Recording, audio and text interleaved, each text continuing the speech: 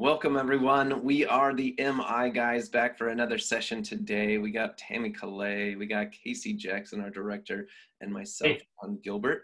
And we will be addressing a really core topic that if you've ever done any training with us, we really dive into. And it's just so core to what we do with motivational interviewing as well. So Tammy, would you kind of lead us in with what we're going to be talking about? Maybe Casey, you can expand from there. Yeah. So we're going to talk today about the power of reflective listening, which I think will be a really interesting topic for all of us to discuss and all of you guys to listen to. So, yeah. All right. So I'll dive in first, I guess, here. One of the things I think is interesting when we even launch into talking about the power of reflective listening, I think back to my early days as a counselor, as a student, and learning about reflective listening and actually having kind of an opposite experience about reflective listening being powerful. I think because even as a student and wanting to be a therapist, being a clinician or being a counselor, when I watched the Carl Rogers videos, who I liked, it just seemed like if a counselor kept repeating back to me things that I was just saying, I would get frustrated. And I think because it felt pre-programmed that when somebody would say like, I'm really feeling depressed, and the counselor would say, oh, it sounds like you're really depressed. Yeah, I'm not sure what to do from here. Oh, what I hear you saying is you're not sure what your options are. It seems like 2 or 3 of those kind of reflections, and having watched people respond to those kind of things, it almost becomes a joke. Yeah. And when you understand what the nature of reflective listening was intended for with Carl Rogers, what he was trying to do is hold up a mirror so people could see themselves. And he didn't want to modify it too much. He just thought it was the converse of psychotherapy from Freud, which was you lay on a couch, you tell me everything about your life, and I'm going to analyze you and tell you everything that's wrong with you. Rogers comes along and decides, instead of me telling you what's wrong with you, I'm just going to hold a mirror up so you can't escape yourself. And sooner or later, you're going to have to see yourself. So that was where it came from. But I think the way that it translates in kind of modern culture doesn't translate well. What we know is incredibly important in any good communication and fundamental in motivational interviewing is active listening, which is different than just traditional reflective listening. So we can actively listen to people and let them know we're paying attention. And for me, the kind of the third iteration of that, and what I think is of high quality in motivational interviewing, is it's not about me thinking so much about active listening, it's about me entering someone else's worldview. And so it's more empathetic listening and being able to put words and expression to the thoughts and feelings that individual may have. So I think there's different levels that we can talk about this, but for me, when I just hear the power of reflective listening, what I want to steer away from is people thinking that we're talking about reflective listening 101 class. So that's just off the top of my head where it's like, okay, I want to make sure that we're on the right track, especially since we're talking about this in parallel with motivational interviewing, then these are some of the things that I think are really critical to tease out the difference between what is it and what is it not. Well, and I think, again, to your point, that's where people's brains first go, is essentially just parroting or repeating something Right. someone has said. And again, as we're trying to discuss and evolve in this conversation, it is so much deeper than that. But again, that's not where people first think about reflective listening either. Exactly. So that makes sense. And to this point, we're going to get into, I think, here expanding on the quality. What's the quality of what's happening is really what we're speaking to, not that a statement is happening. And that's that kind of, we just as humans tend to think that black and white sort of thing. And it's like, well, there's a different quality in how you approach reflective listening, a different mindset, a different intention. And so that's what I'd like to get into too, is Casey, you taught me really deeply, for me, coming from a more analytical mindset, a more scientific background, healthcare background. It's like I can reflect and get technically skilled. And I've heard some really technically accurate people but it doesn't necessarily land the same way. So I'd love for you to kind of talk about what you helped to teach me around, there's a difference between holding up a mirror, like I'm the practitioner or the person that's helping this person reflecting to them, versus really, as we talk about in our trainings, coming alongside shoulder to shoulder or being inside their skin and their reality. And what if you would just speak to the qualitative difference of how someone thinks about and goes into reflective listening. Maybe they have to fake it till they make it, like I did at first, and getting technically skilled, but then really what is it like to do the type of reflective listening that really tends to engage people and go deep into unsaid things? So what's that like? Well, I think when we think about what is the point, I mean, with any tool, what's the point to the tool? And the point to effective reflective listening or active listening is so the person feels heard and understood. Mm-hmm. And so often what we tend to do is reflect to let them know what we're hearing. And those are, again, they're subtle differences, but they are monumental differences on the person that's listening. So again, like in reflective listening 101, most of us were trained with two basic sentence stems if you're going to do a reflective statement. Either what I hear you saying, or it sounds like, or it sounds like to me. And when you're thinking motivational interviewing, we are attempting to enter someone else's worldview. We're stepping into their thought process. And what people want to do is ask questions. Well, asking questions is appeasing our own brain. It's not appeasing their brain. We're trying to pull ideas out of their head. In MI, with an empathy perspective, we're trying to step inside their reality. Mm-hmm. So to talk, John, what you were bringing up with it, what we're moving beyond is what I hear you saying, and it sounds like to me, to step inside their reality. So you can reflect accurately concepts or words or unspoken words, and that can be a good technical reflective statement. But when you're thinking about entering somebody else's reality, and the equivalency for me from an empathetic reflective listening place is almost if you're entering their home. Mm-hmm. And if you're going to enter their home, it's different than standing outside the house looking inside the window and shouting reflections in. Oh, it looks like you're busy. Oh, it looks like you got some stuff you got to clean up in there. It's a different reflection than if I'm inside their home, because if I'm inside their home, I was raised to be really respectful when I'm in someone else's home. Mm-hmm. And if I'm inside their experience, the way that I listen is different than if I'm just driving by that house, or if I'm just walking around their yard, or if I'm peering in their window. If I'm inside their house, there's a level of respect and authenticity that I want to be in, which changes the quality of my reflective statements. There's a deeper level of understanding and curiosity. I know one of the things that John and I experience a lot when we're training is people will use a term that there is no such term, but participants have created a term called, those reflective questions. There's no such thing as a reflective question that I know of. There could be. But when they listen to some of the quality of our reflective statements, it almost sounds like a question. Like saying things like, this is something you've never really thought about before. That's a reflective statement. You're reflecting that this person has never really thought about that before. But when somebody hears it, it sounds so curious, mm-hmm. or so inviting to respond, they believe it's a question. That is the quality of stepping inside somebody else's reality. And this is also where we get into strategic reflections. Because what we may do once we enter someone else's reality respectfully and we're reflecting what their experience is, this has been more difficult than you ever expected it to be. Mm-hmm. The first thing that we tend to get back from some participants when we talk about this is, I'm uncomfortable putting words in somebody else's mouth. That's not what I heard them say. And I was trained to just stick to whatever they said and do some paraphrasing, parroting, rephrasing of what they just said. That's what I was trained to do. And it feels really disrespectful to put words in their mouth.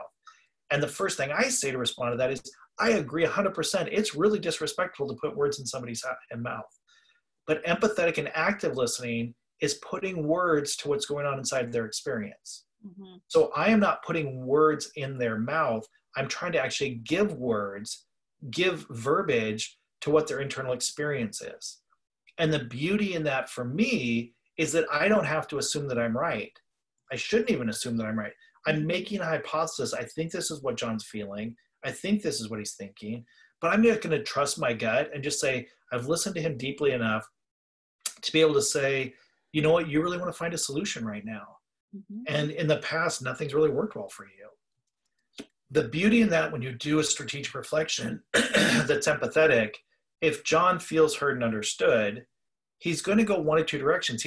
What I always tell people is you're going to get one of two responses, yes or no, and some version of that. John's either going to go, oh my gosh, that's exactly what I'm struggling with, blah, blah, blah, blah, blah, blah, blah. So I'll learn now about how he thinks. Or he's going to go, you know, Casey, it's not quite that. It's more about this, blah, blah, blah, blah, blah, blah, blah. Either way, I get better access to what he's thinking or what he's feeling. So again, I'm not trying to analyze John.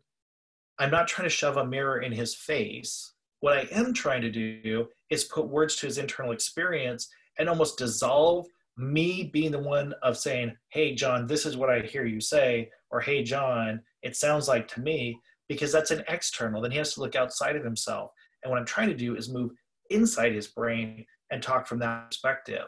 And he will give me immediate feedback. This, for me, is the power of reflective listening or active listening from an empathetic perspective.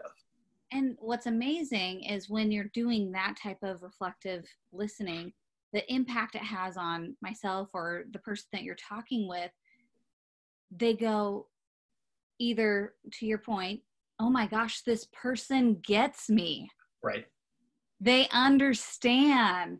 And it's not like you're constantly having to try and help them understand. Right. You're just going, oh my gosh, it like you feel so good in the sense that you go, someone else understands how I'm feeling here. And that's really powerful for them. But then also the byproduct, I don't think it's intentional, not always, but you feel way more connected to that person naturally because you go, again, this person gets me. I don't have to use all the words that I don't know how to express in an eloquent way about how I'm feeling, because they can express it for me in an eloquent way of how I'm feeling. You know, and Tammy, there's two things you just brought up that I think are so important. You just organically brought up, it's such a powerful experience. The whole point of the podcast is the power of reflective listening.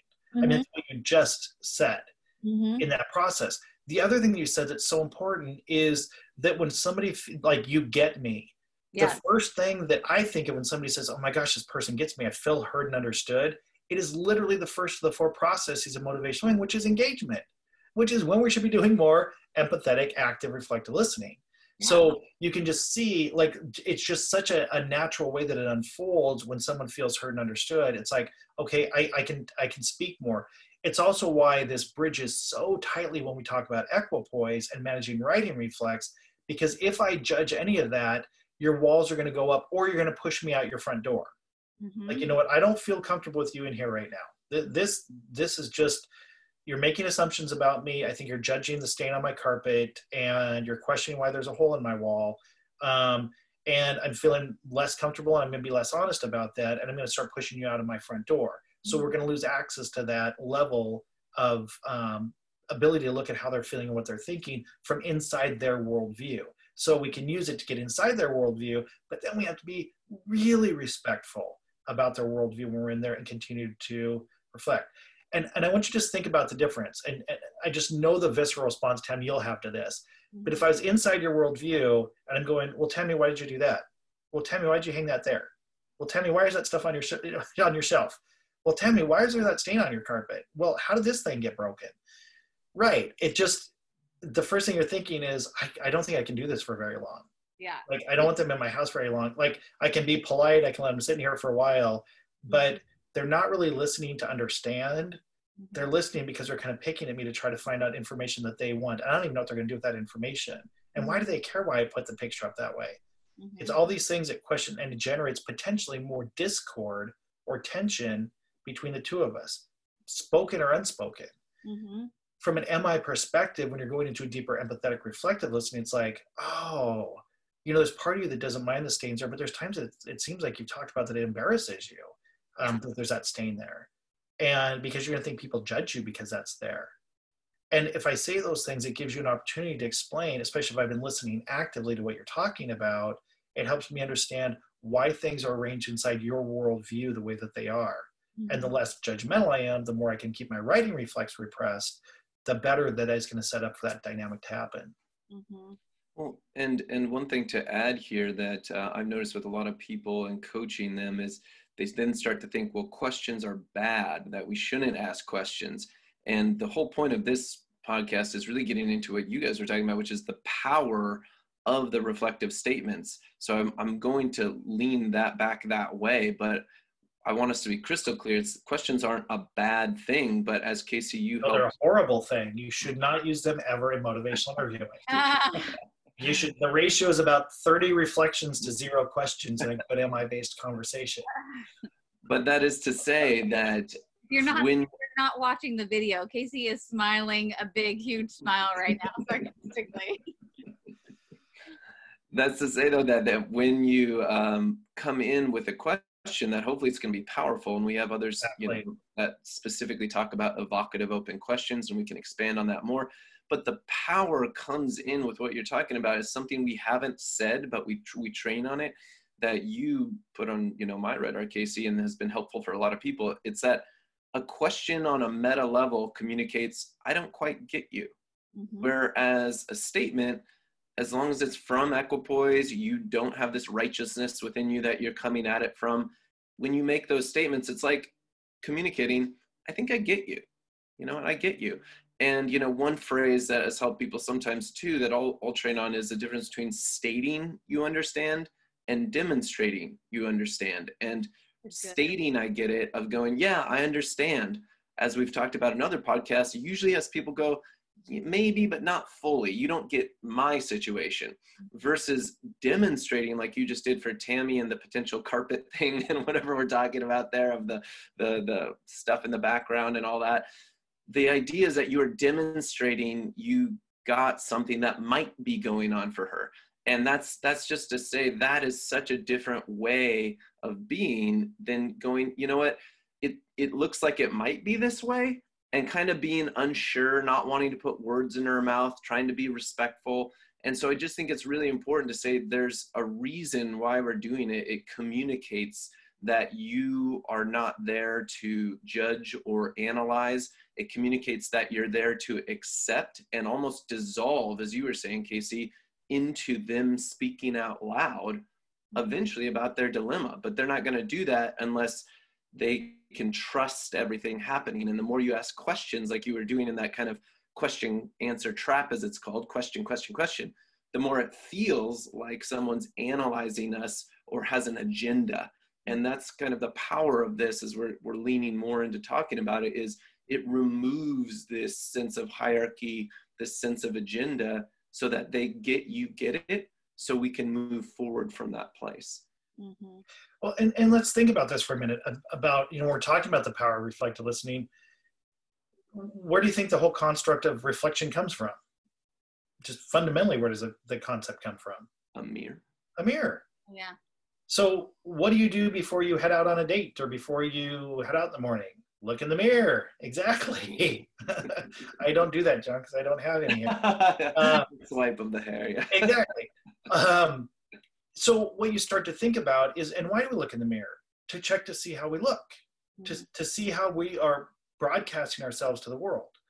And what we can do with words is hold up that person's, what they're projecting internally or externally, with a reflective statement. And what's the point and the power of good reflective listening is so people can see themselves. Mm-hmm.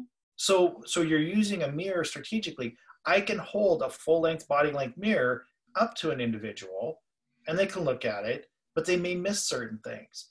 The power of deep reflective listening is I can hold a mirror at an angle. Like Tammy could think that she looks good going out, but then I hold the mirror at a certain angle and she realizes she has toilet paper on her shoe.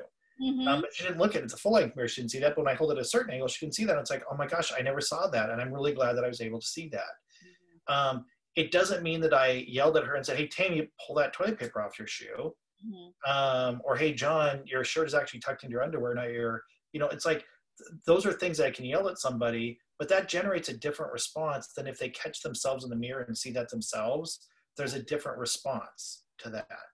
And this is what you're thinking about with strategic, or the power of really smart, reflective listening, a point or a purpose to it.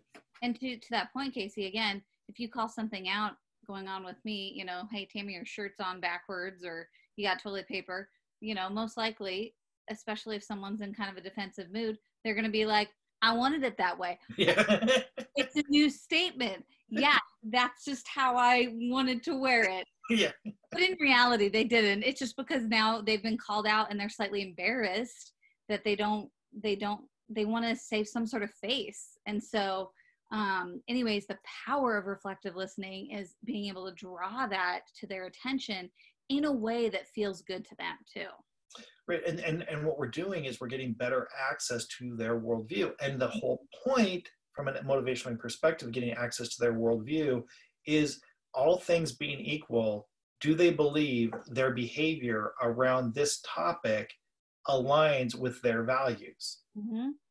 And if it does, that's good to be reinforced. If it doesn't, then we can elicit and evoke, like John was talking about, what would it look like if it was? What might you do from here? What would that take? So you can see there's so much we can do to uncover and reinforce with active listening. But again, what I want to work towards for the most powerful part of it is not listening for the sake of listening. It's listening for the sake of understanding. Mm-hmm. And not so we're appeasing our worldview. It's so we're accessing that other person's worldview. And this is where you're listening to have influence or impact and be able to guide someone to the best outcome. Well, and what you just said there was kind of one of the topics that kind of was rolling around for me that we haven't really explicitly talked about, which is that you can guide with your empathy. Meaning, yes, if someone's frustrated or appears less motivated or is disengaged verbally or non-verbally, lots of resistance talk, blame talk, you know, all that stuff. Yes, let's just purely just feel and report what it must be like to be in that reality.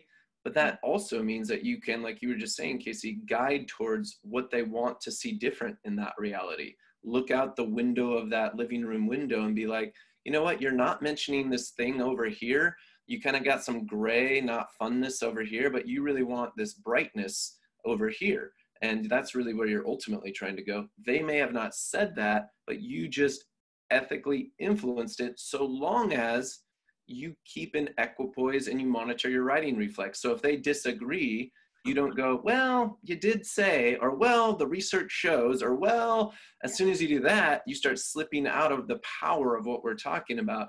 It means it can be more powerful to go beyond what they said, either deeper, faster into their reality because you get it so much, and or deeper, faster, and forward in a direction somewhere, depending on your work setting and the time you have and all that. So I think we haven't talked about that. The power of reflections also relates to depth and efficiency, not just effectiveness for engagement. It can actually guide towards them being who they want to be just in making statements.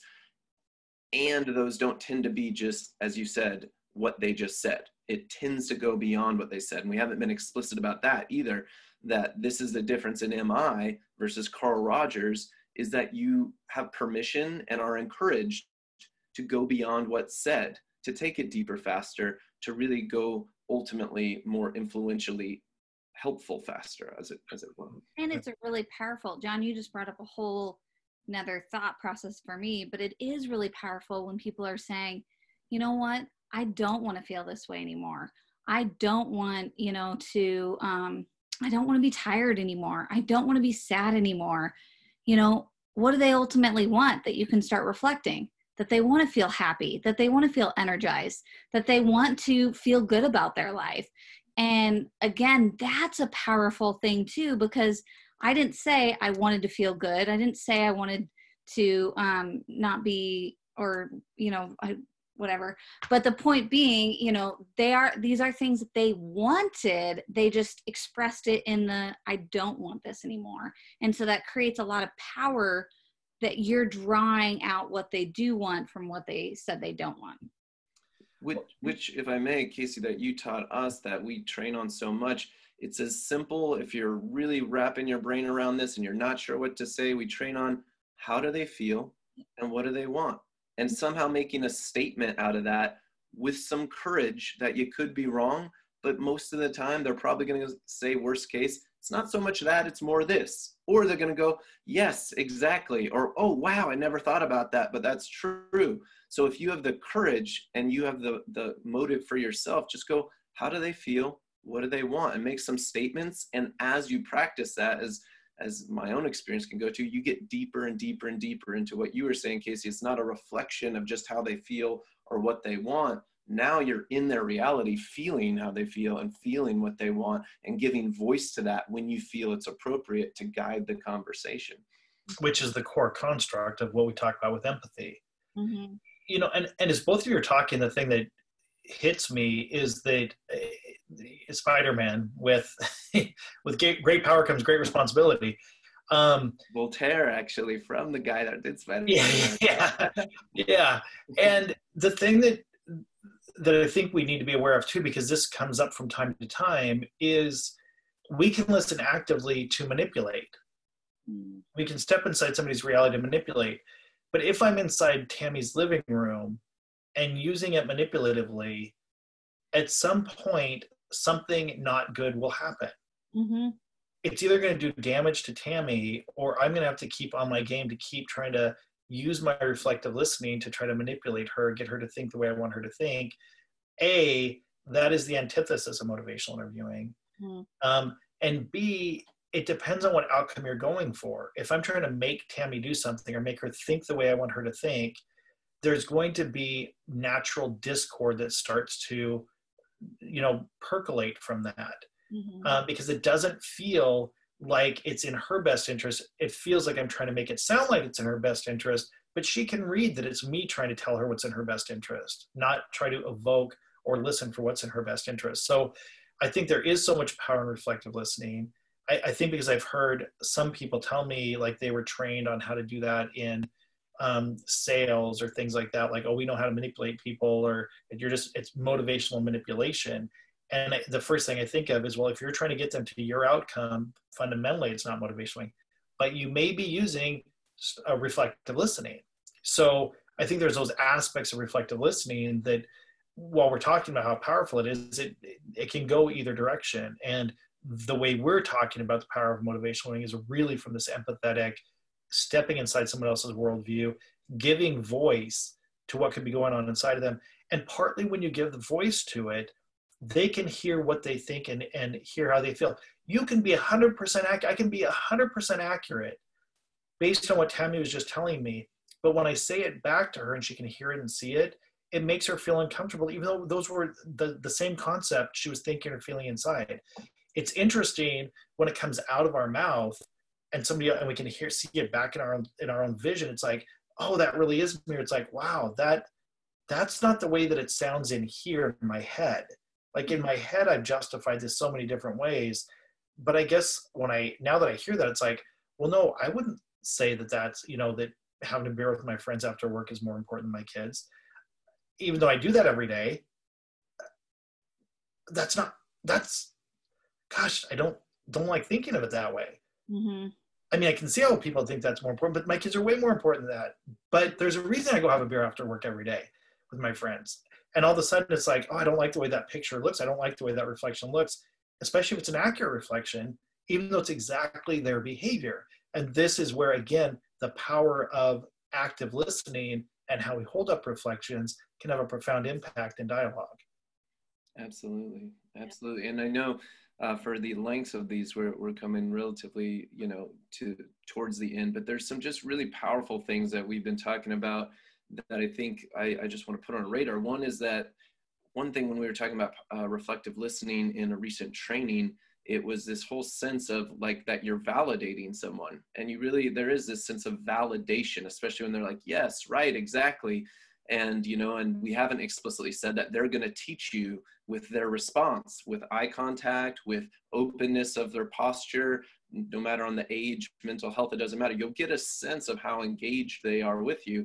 Yes, rights, exactly. You likely are in the range there. They're going to teach you, right? We're just so used to validating in a way that's agreement or approval or praise, we're so used to that out in normal society that it's the pattern in our brain. It just fires to go yes or no, and agree or disagree. And oh, I approve that, or I disapprove. And I think it's really important to be clear in that shift of, yes, we're validating this person's reality that's true for them, whether we agree with it or not, and whether we approve of it or not. That it's not about any of that. That's what, Casey, you spoke to earlier, of being in equipoise, not having the righting reflex. That is the fundamental underlying mindset of where we're coming from, along with it not being used to leverage them towards our agenda. It's being used to engage them, fully feel what they're feeling, and guide them towards their agenda. And that's where you have to, in some sort of a way, have a mindset that you're not just being a parrot, and you don't get lost in just circles of just reflecting back essentially what's going on and not knowing where to go, but really that there are times to pop out of just their reality into things they aren't saying, to move the conversation towards things like you said. Who are they? And maybe make a guess of, so you aren't the kind of person and that's like that. You want to be a kind of role model for your kids. They didn't say that. Am I Jedi mind tricking them to do what I want them to do? No, because we know that that person still has the free will to respond, to disagree with us, and then we'll just pivot from there. So I think that sense of agreement, approval, and praise that we haven't talked about is just getting out of that mindset. And also, I wanted to speak to these barriers that can pop up of the very fact in trainings that we're training people to be more mindful, be more aware of kind of stuff that goes on in conversation. That's weird for a lot of people to begin with, is now I know somewhat of what's happening when I speak with people. So that's just odd. And now I'm actively, mindfully doing something that feels weird. And then I don't want to put words in their mouth. And this is harder on my brain. And it feels awkward. These are all these disincentives to really put yourself in their worldview. But if you can do that and really practice it and get the courage, you'll see for yourself in front of you the change, so long as, the last point, it's you being authentically you, not trying to sound like someone in a video, not trying to sound like a particular canned thing. But if you're you and you're with your friend and they've had a tough week, and you just say, well, that sucks because you've also had this, that, and the other thing going on, that's empathy. That's conversational, authentically you empathy. And I think that is the power we're speaking to. It just takes us getting out of our head. That's the hardest part, and the emotional part of getting out of our agenda. That is some of the hardest things to do. And I just also wanted to say, for an example with that, Casey, you have such a good example at some point, if you feel it's relevant, to share with the customer service call. I think that's such a good example of like what people might be thinking is usually the term that comes to mind always, right? Is frustrated. That, and like giving people a sense of what that's like, I think could be something helpful before the end of the call. Yeah, I think that's a good way to wrap up because it's such a good illustration. It struck me in the middle of the training one time. People are feeling like they weren't going deep enough with reflections and weren't actually listening enough, or they get stuck with like the same 5 or 6, or just say, oh, you're confused, oh, you're frustrated, oh, you're upset, and thinking that like, okay, at least I'm getting to the emotional piece. Yeah. And what I thought of that just struck me on how we go deeper with that is just from personal experience. And so the example I used was specifically, years ago when around the holidays, Target got hacked. And people were stealing Visa credit cards, information from some of the Target readers. And I just thought, and I talked about this in training, I said, just think about this. So you went to Target and just bought some normal stuff you normally buy at Target. A couple weeks later, it's around the holidays, a couple weeks later, you get your bill and there's $10,000 charged on your Visa card to Target. And you're like, whoa, I did not spend 10 grand. So of course, you get on the phone, you call customer service, and you're like, hey, I did not spend $10,000 at Target. And they're like, well, did you go to Target? And you're like, well, yeah, but I didn't spend 10 grand. Well, it's the holiday season. Maybe you spend a little bit more. We get a little carried away sometimes, and maybe you spend a little bit more. Are you sure that's not your charges? And you're thinking, there is no way I spent 10 grand. And they're like, well, maybe you want to go through that list and just check to make sure, because you may have had more charges other than you remember. and you are done and you just go off on the person. You are just furious. And you're like, you know what? Rah. And they go, oh, it sounds like you're frustrated. Like, that is a reflection. They're probably by definition are frustrated, by definition, per what frustration is defined as. That is not even remotely how this individual is feeling at that point in time. And so we can use a reflective statement and say, oh, it sounds like you're frustrated, which is different than if this situation doesn't get resolved, you're at the place where you're going to climb through the phone and deal with this yourself if this doesn't get resolved quickly. That's more of a sense of how you might feel talking. That literally can be the source of your reflective statement, which is wildly beyond, miles beyond me just saying, oh, it sounds like you're frustrated. So, and I think that is such a great way to kind of pull this all together in the power of reflective listening, especially strategic, empathetic, reflective listening. And for me, continue to move it and evolve it into active listening. More about how the person feels instead of what I'm hearing you say. Yes. More about giving words to what their brain is thinking or what their gut is feeling, and putting words to that and trying to help the person get more insight into themselves. That's the power of reflective listening that we're talking about. That's perfect. Well, thank you guys both for answering. And as always, thank you for our viewers for listening and also sending in any topic suggestions or questions, because we're always able to answer them when you send those in. So unless anyone has any other comments to add, yeah, thank you guys for being a part of this today. And we truly are aiming to be the communication solution that's going to change your world. So hope you guys have a wonderful day, and thanks again for listening.